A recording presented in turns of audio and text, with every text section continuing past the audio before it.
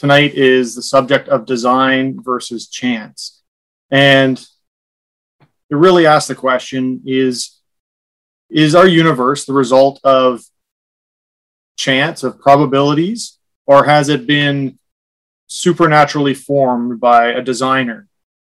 Is humanity the product of a series of fortunate accidental circumstances, or have we been specifically designed and created by an all-powerful God? Are we here by design or by chance? And as we saw from our reading in Job, in Scripture, there's a clear declaration that Job told his friends that it was God that created all those things. But some would say, well, science contradicts that. So let's take a look at that tonight and see what we can find from that. So here's what we're going to be covering tonight.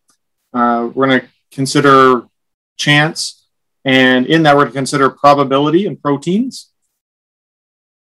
Design is going to be, we're going to take a look at something called irreducible complexity and common design. And then we're going to consider the question, does it matter? Does it matter what it was or what we believe? So we'll start off with this quote here from Henry Fuller. So he's a biologist. He wrote this in his book, The Plant World, in 1940s. And at that time, he said, the evidence of those who would explain life's origin on the basis of accidental combination of suitable chemical elements is no more tangible than that of those people who place their faith in divine creation as the explanation of the development of life. Obviously, the latter have as much justification for their belief as do the former. So it kind of sounds like he's sitting on the fence. He doesn't say that one has more reason than the other. And I think he goes on to say that that's because, it can't be proven with experiment. Although many have tried to prove the sort of spontaneous generation of life, they can't prove that. And obviously, creating an experiment to provide the creation of life, scientists can't do as well. So the question is, could life be the product of all these chance occurrences, of accidents of nature, without any plan or purpose, as envisioned by the supporters of the theory of evolution? Or was life purposed, designed, and created by a higher power? So a little bit of full disclosure. My day job, I do design on a regular basis, not design of planets or of species, but in engineering design. So I have a natural leaning towards the design side of things. But we're going to get into both the design and the chance. So here's a definition of chance. And this is right out of Merriam-Webster dictionary. And you'll note that it's a noun, which means it's a thing. It's not an actual action that anyone does. So it's something that happens unpredictably without discernible human intention or observable cause. And the example the dictionary gives is which cards you are dealt is simply a matter of chance. So there's 52 cards in the deck if you're playing without jokers, and you're going to get one of those 52 cards if you're dealt a particular card.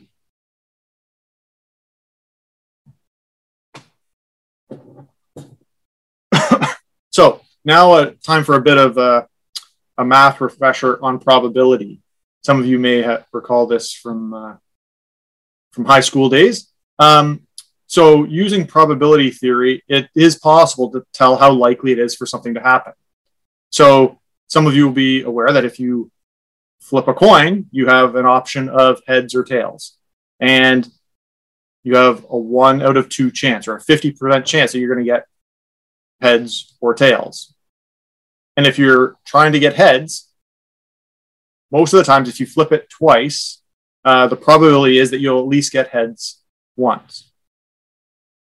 So let's say you take 10 coins and you flip them 1,000 times each. Well, probability tells us that about similarly, half the flips will turn up heads and about half will turn up tails. But how many times would you have to flip the coins for all 10 to turn up heads at the exact same time? Well, if we do the math, well, for every time that we do a coin flip, we have 2 options. That means that we have to the power of 10 times that it's going to take on average to get all heads. So that's going to be 1,000 times that we're going to have to flip those coins. So that's a fair bit of coin flipping to get all heads. Now that's pretty straightforward because coins only have 2 sides. What about dice? So dice, if you're using sort of a standard 6-sided dice, not one of those multi-sided ones that some of you gamers play with, but a 6-sided dice, how many times does that need to be rolled, all 10 dice, for all of them to come up to be a particular number, say the number 1? Well, similar math. This time, 6 to the power of 10. This works out to just over 60 million. So you can see when you have more variables, it goes up quite significantly. So if you rolled those dice twice every minute for 10 hours each day, it would take you 138 years of rolling the dice to be sure that all 10 die would turn up with the same number 1 on it. So that's a little bit of an intro to probability. Now, when we go look at biology, there's things called amino acids, and these are some of the smallest building blocks of life. We're talking at the molecular level here. They contain hydrogen, carbon, oxygen, etc. So they're very, very, very small. And there's 20 kinds of amino acids in various combinations that make up our body. So 20, that doesn't sound like too many. But those get joined together to make proteins. And proteins are essential for life.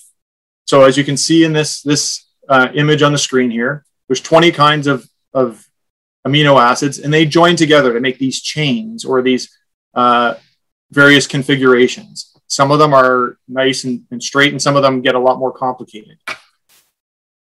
But the average protein in the smallest known living thing has about 400 known amino acid links. So that link of all those little dots on your screen would be 400 links long.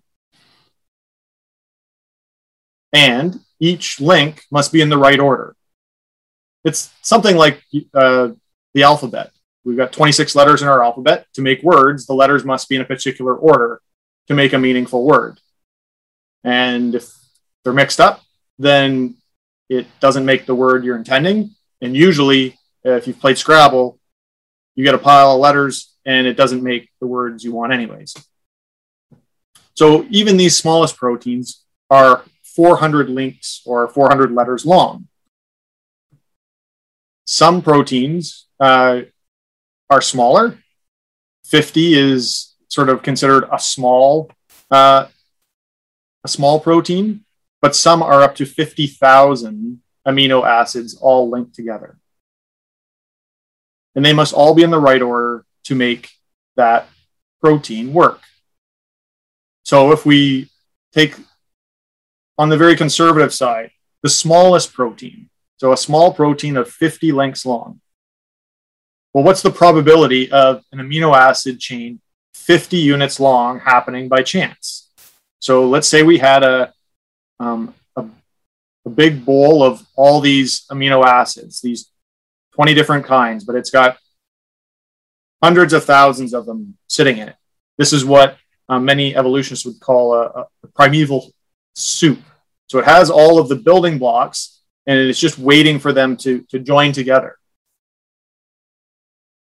So to make one 50 units long, that makes the actual protein that is required, whatever that protein is. So it might be a protein to make the wall of a cell, or it might be something that transports something in a cell. To make it 50 units long, the answer is then you take the number of variables, which is the 20, and you make that to the power of 50, because that's how many different items we have. So when you do that math, it works out to 10 followed by 65 zeros. So note, one chance in a million would be 10 followed by 5 zeros. So this is an extremely low probability occurrence. To put it in context, let's say there was going to be an attempt at connecting these amino acids together every second. Every single second, there is an attempt to connect the amino acids together to make this protein. Well, there's a little over 31 million seconds in a year. And if I take the number of chances that are required for this protein to happen, which is 10 with 65 zeros after it, divided by that number of seconds, I still need 10 with 57 zeros after it in years. So to put that in context, evolutionists speak in terms of billions of years. So that's 1 with 9 zeros after it. So we're talking significantly more time required if this is attempted every second of every day for billions and billions of years. That's the chances of this happening. Now, that is to create one protein. So how many proteins are in a cell? Well, this actually just came out in January of 2018. There are some scientists I'll read the quote here. Scientists have finally put their finger on how many protein molecules there are in a cell, ending decades of guesswork and clearing the way for further research on how protein abundance affects the health of an organism. So they go on to say that there's some 42 million protein molecules. So that's the molecules. That's not the actual proteins themselves in a simple cell. And this was actually done quite close to here. This was done at the University of Toronto. A team of researchers led by Grant Brown, a biochemistry professor. They did this research, and it was funded by the Canadian Cancer Society because excessive amounts of proteins are indicators related to cancer. So they wanted to figure out, okay, well, how many are we talking here? And they weren't able to use human cells to count because they don't have enough information. There's just too much information about the human cell. So they used something that is a lot simpler. They used a yeast cell. So a yeast cell, they say, contains 6,000 proteins. So we were talking about creating one protein, a mere 50 amino acids long, and how long it would take for that to happen by probability. Well, a single yeast cell contains 6,000 proteins. And Brown and his colleagues went through the task of trying to find out how many molecules are in there. And they said that, some have very few, they're really short proteins, and some are really long. And on the average, most proteins in the yeast cell contain between 1,000 and 10,000 molecules. So for one yeast cell, there's 42 million protein molecules that make up that cell. So for all of those to be in the right spot to achieve what is required is a pretty daunting thing if you start looking at the probabilities to go along with that.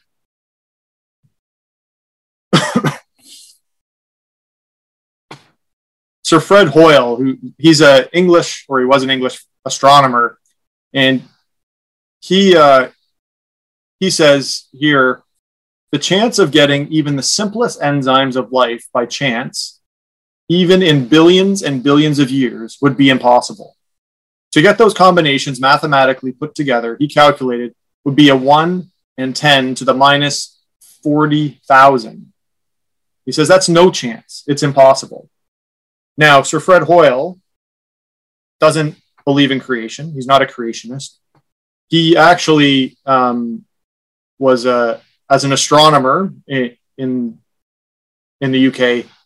He formulated a theory called stellar nucleosynthesis. And he's the one actually who coined the term Big Bang. So the Big Bang theory is Sir Fred Hoyle's terminology that he used on a radio program. And he was not in support of it. He was actually speaking against it in an interview. But he didn't believe in creation. But he couldn't justify the Big Bang theory or some sort of chance occurrence of life happening because he didn't see the math of it working.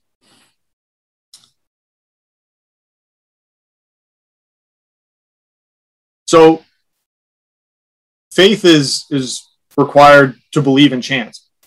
Like based on those probabilities, I would say more so than to believe in any sort of design, because you have to ignore the facts of the math and the probability of it happening. Now, I do ask you the question, what is the probability if I give you 10 coins of you placing them all heads up? You don't need to flip them. You just put them how you think they should go. Well, most of you would probably get it 100% right. Similarly, what about the 10 dice? Well, if I ask you to do that, you would probably all get that 100% right. So isn't it interesting that highly intelligent scientists have spent their entire lives in a lab trying to create life just to show that no intelligence was necessary in the first place? The writer to the Hebrews says, by faith, we understand the universe was created by the word of God, so that what is seen was not made out of things that are visible.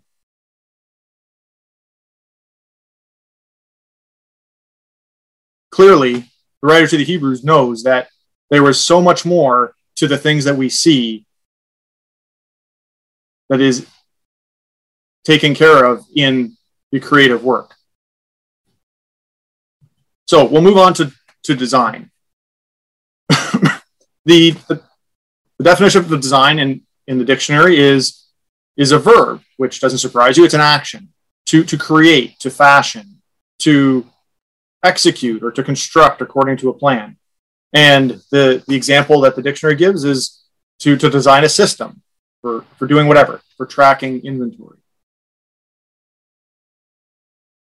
One of the examples that we can look at for design is something called irreducible complexity.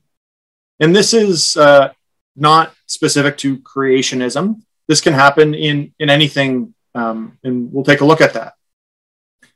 It's the term applied to a structure or mechanism that requires several precise parts to be assembled simultaneously for there to be a useful function for that structure or mechanism.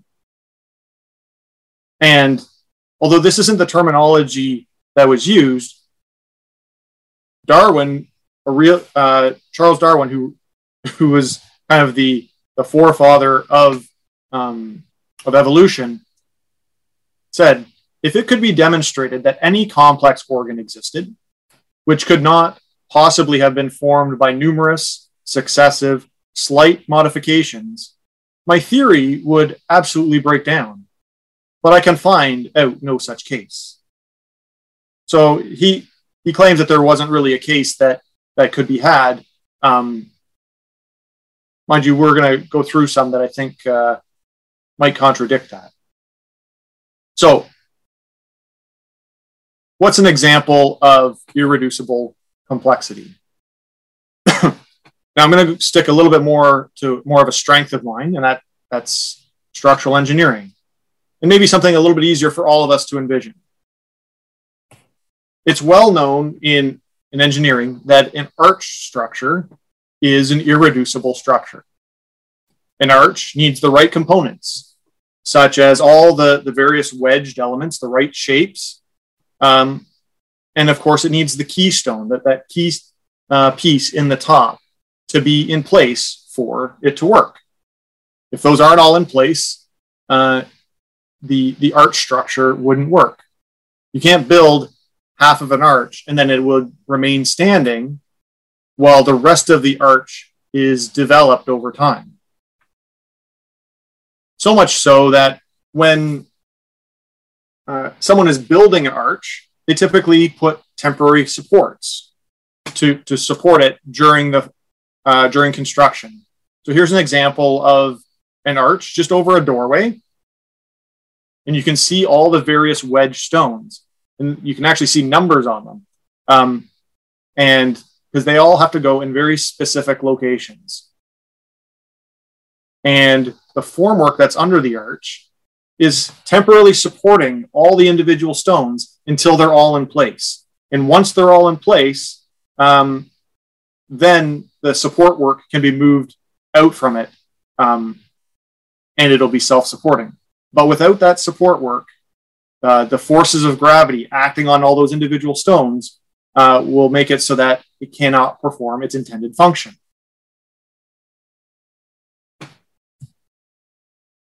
So the human foot is actually an arch. As many of you know, you have an arch in your foot. And it's very equivalent in how it works to a man-made arch. And this is just one clear example of irreducible complexity.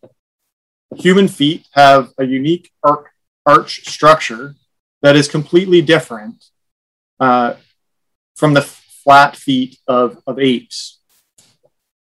And arch feet are very important for the upright stature of human beings because they allow fine control of the position of the body over the feet.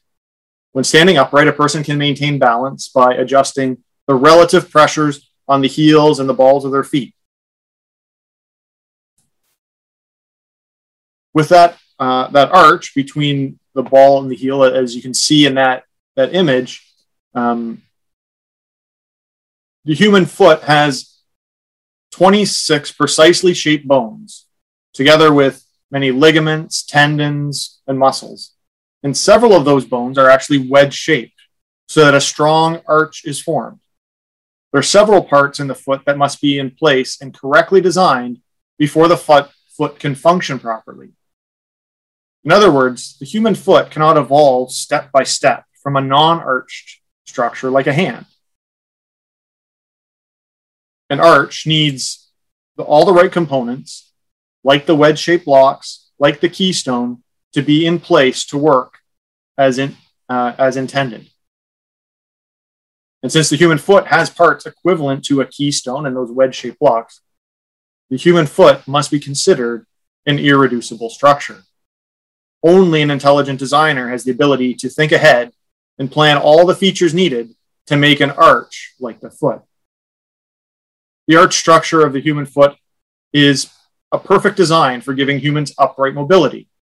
In contrast to humans, apes have very flexible feet that are effectively a second pair of hands for gripping branches. In consequence, apes have very limited ability for two-legged standing, walking, and running.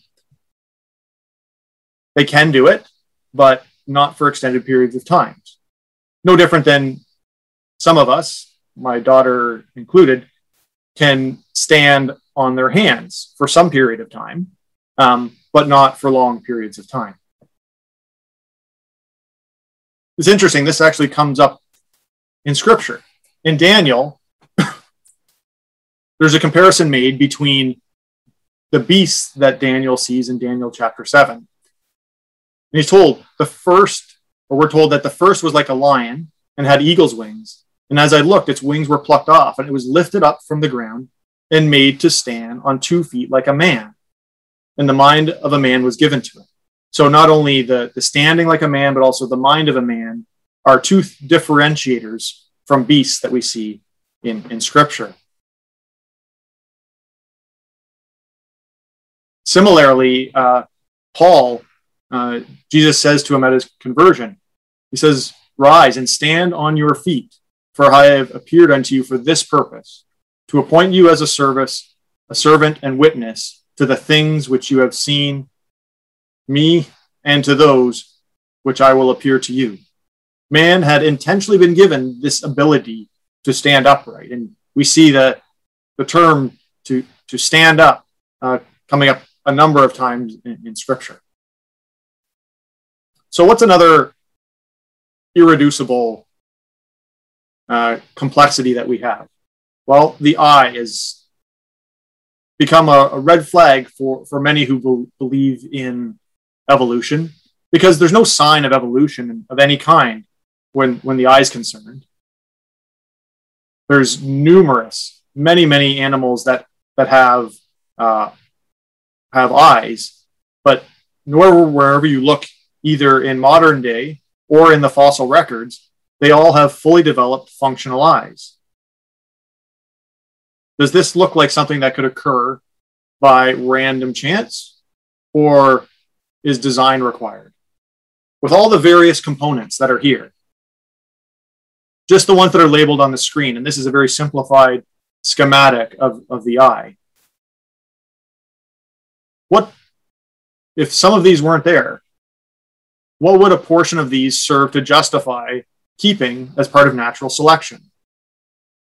Evolution would tell you that, well, if something wasn't useful, it would eventually not get used. But for an eye to develop, all these things would have to come to be at the same time. And they would have to be kept while other items are being developed. This is an all or nothing organ. And Charles Darwin actually agrees. Here's a quote from Charles Darwin.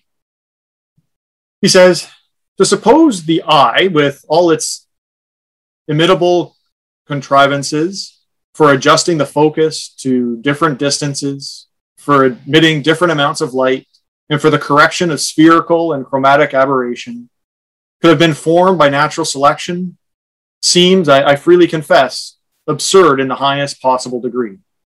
So that's Charles Darwin's comments on the actual chances of the eye being borne out by evolution. He considers it absurd to the highest possible degree. And what do we read of in Scripture? Well, the Bible clearly indicates who the designer is. He says, the psalmist says, "Understand, ye brutish among the people, and ye fools, when will ye be wise?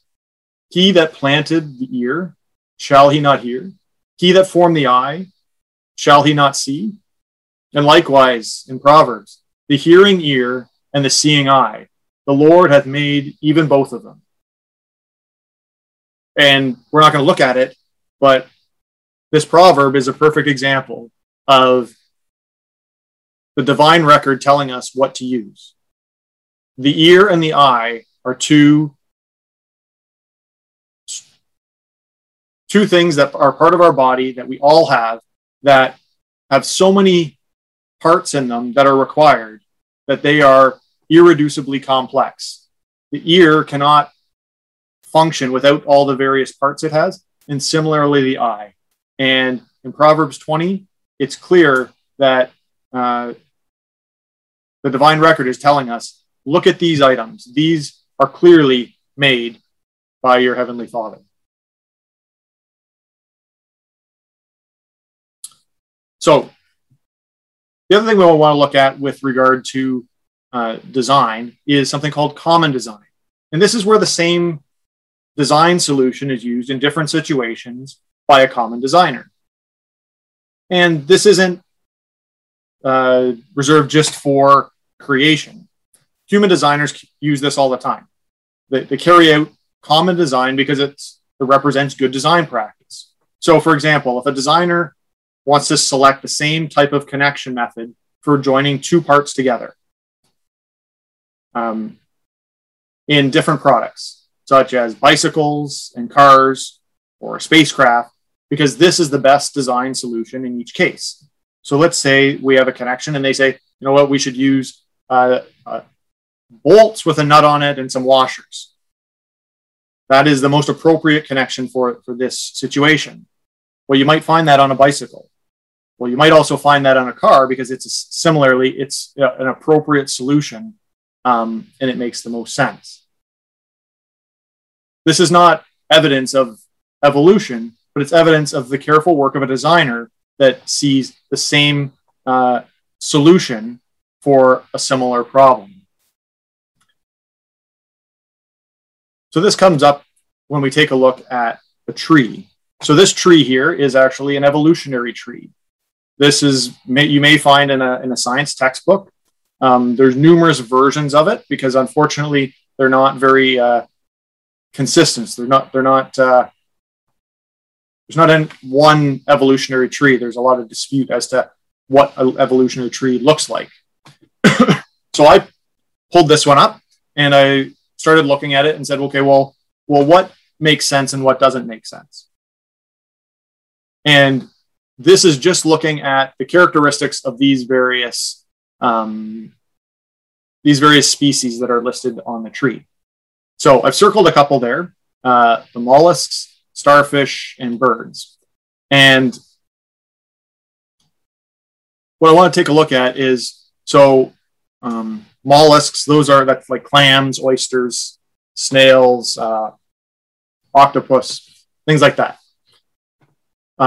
So they come off on a branch before starfish. And mollusks, like octopi, have a three-chambered heart and a cardiovascular system. So they've got a blood system to pump the blood through their body. Whereas starfish, which comes off later in the evolutionary tree, actually has no brains, no blood, or a central nervous system. But they do have eyes, but their eyes are in the ends of their arms. And if a predator eats one of those arms, it can regenerate. So how do we see a starfish coming out from something that did have blood and a heart to higher up in the tree to not have blood or a heart or even a discernible brain? The mollusks, on the other hand, or octopus, have numerous types of eyes. So we see mollusks having eyes, some of them multiple, more than 2, more than 4. Some of them have 20 plus eyes. Starfish have them in the ends of their arms. And then the rest of the ones that you would sort of consider normally, like the marsupials and the humans and the other land animals that have eyes, typically have 2 eyes. So how did we go from mollusks that had 24 eyes to starfish having eyes in the ends of their arms, and then humans having 2 eyes? It would seem as though that the eyes had to form numerous times. So not only is the eye incredibly complex, it had to evolve multiple times in the evolutionary tree. Oh, and I forgot to put up my fancy pictures of the starfish and the octopus. The other one that we want to take a look at is the hummingbird. So birds, you'll see on the list there, come up, they spring out of a branch near the crocodiles, which I thought was kind of interesting. There's lots of different types of birds, but there's only one little twig on this branch for birds. But hummingbird's very unique. As many of you are aware, it's unlike any of the other birds. The way its wings work are very different. Its heart is incredibly different. So when I take a look at this evolutionary tree, you would think that a number of the characteristics would be similar. Well, a hummingbird, although it's significantly smaller than a crocodile, has a much bigger heart than a crocodile in comparison. Actually, a hummingbird's heart makes up 2 to 2.5%, depending on the type of hummingbird, of the hummingbird's total weight. So this makes the hummingbird's heart, relatively speaking, the largest heart in the animal kingdom. So if you were to have a big heart, you would be a hummingbird. A hummingbird's heart beats about 250 beats per minute at rest and about 1,200 beats per minute when flying. So this is drastically different than the crocodiles and the iguanas that it is said to come from. The other one I want to point out are jellyfish. Don't have that. You'll see it just below the mollusks there. And jellyfish, circled down in the bottom, it sort of has some things that come up before, sort of lists characteristics. So where the jellyfish are, it says organs. And then after that, it talks about the nervous and the vascular system, I believe is what it says. But jellyfish have eyes, but they came before the nervous system is listed on this particular tree. So it's a little bit hard to have eyes without a way to signal those eyes, to send the signals to the brain. So the eye is seen in very different types of creatures: mammals, birds, fish, amphibians, reptiles. And in each case, there's special light-sensitive cells, nerve pathways for conveying those signals to the brain, and a part of the brain for processing the signals. In addition, there's usually some form of lens for directing the light onto the light-sensing cells. There's also clear cells. So the front of our eyes have to be specially, they can't be opaque or else everything else doesn't work. When you consider the great differences between different classes of creatures, it's remarkable how the eye for each creature is so similar in design. The similarity in design is just what would be expected from a common designer, because he would know the best solution for each case.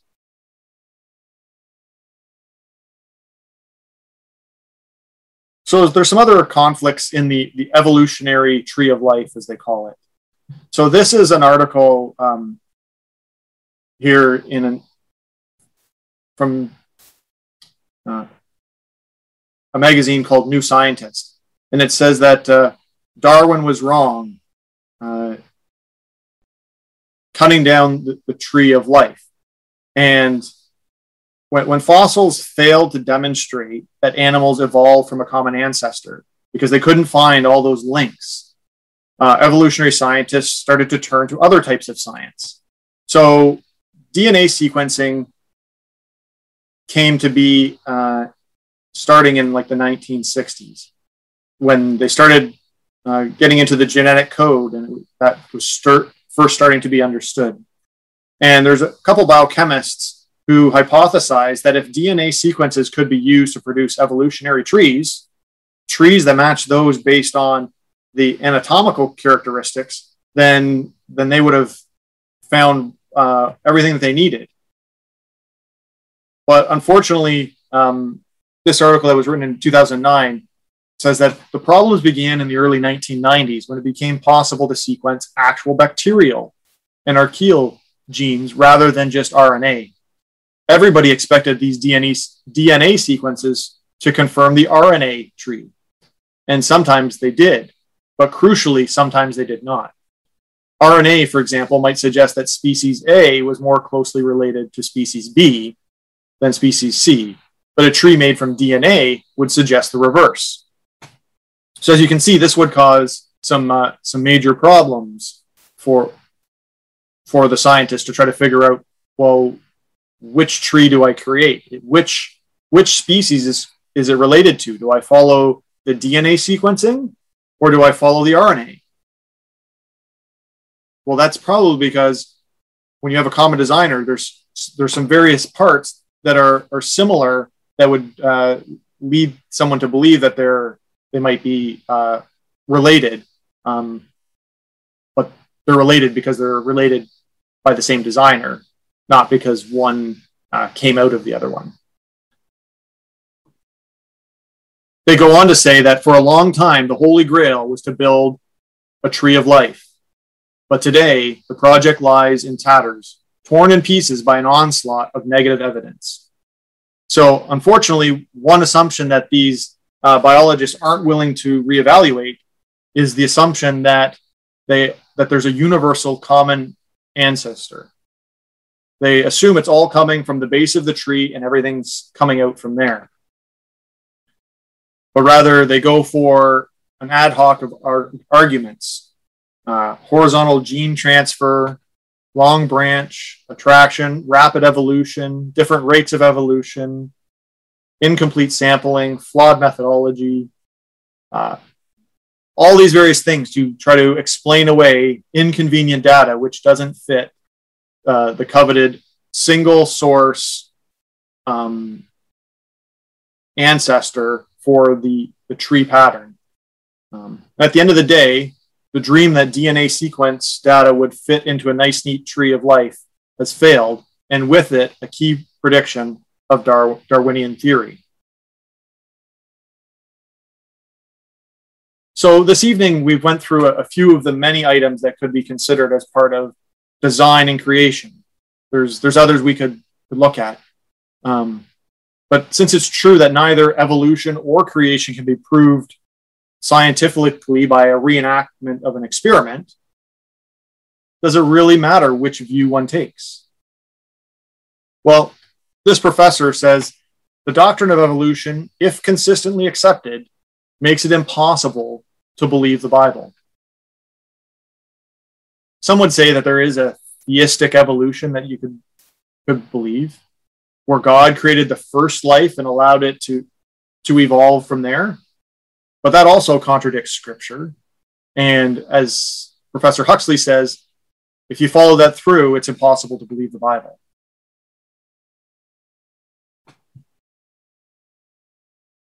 So, the choice is between two philosophies, really. The divine philosophy of a positive purpose for life, and an atheistic one, which is survival of the fittest, every man for himself, and no plan or purpose. The end result is, what is the purpose of life? And also the purpose of the designer that created it. And Paul teaches us about God the Creator in Romans chapter 1. He says, "For the invisible things of him from the creation of the world are clearly seen, being understood by the things that are made, even his eternal power and Godhead." So Paul says there are invisible things that God has, things that we can't see with our eyes.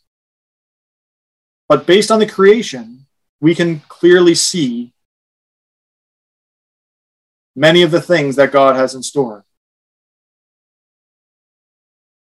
It's important to keep in mind that the faith of a believer is not blind faith. God has left his fingerprints and his hallmarks on his creation so that his existence and attributes are clear for all to see. But we know that faith is important, not necessarily faith in the creation, but we're told that without faith, it is impossible to please him.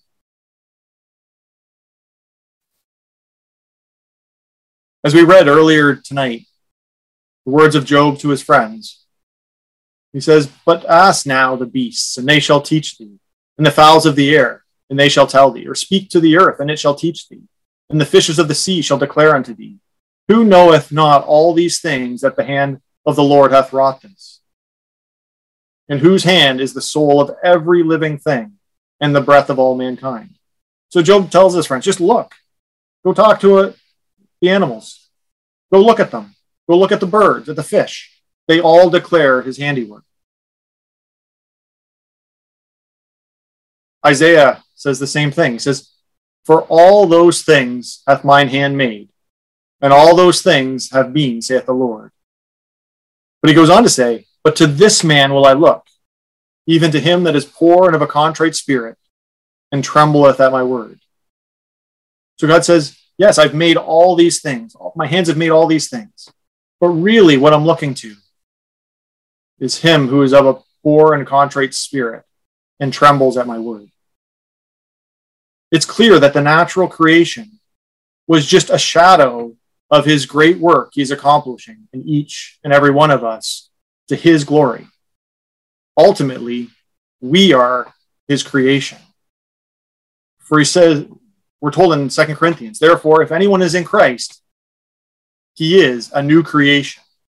The old has passed away. Behold, the new has come.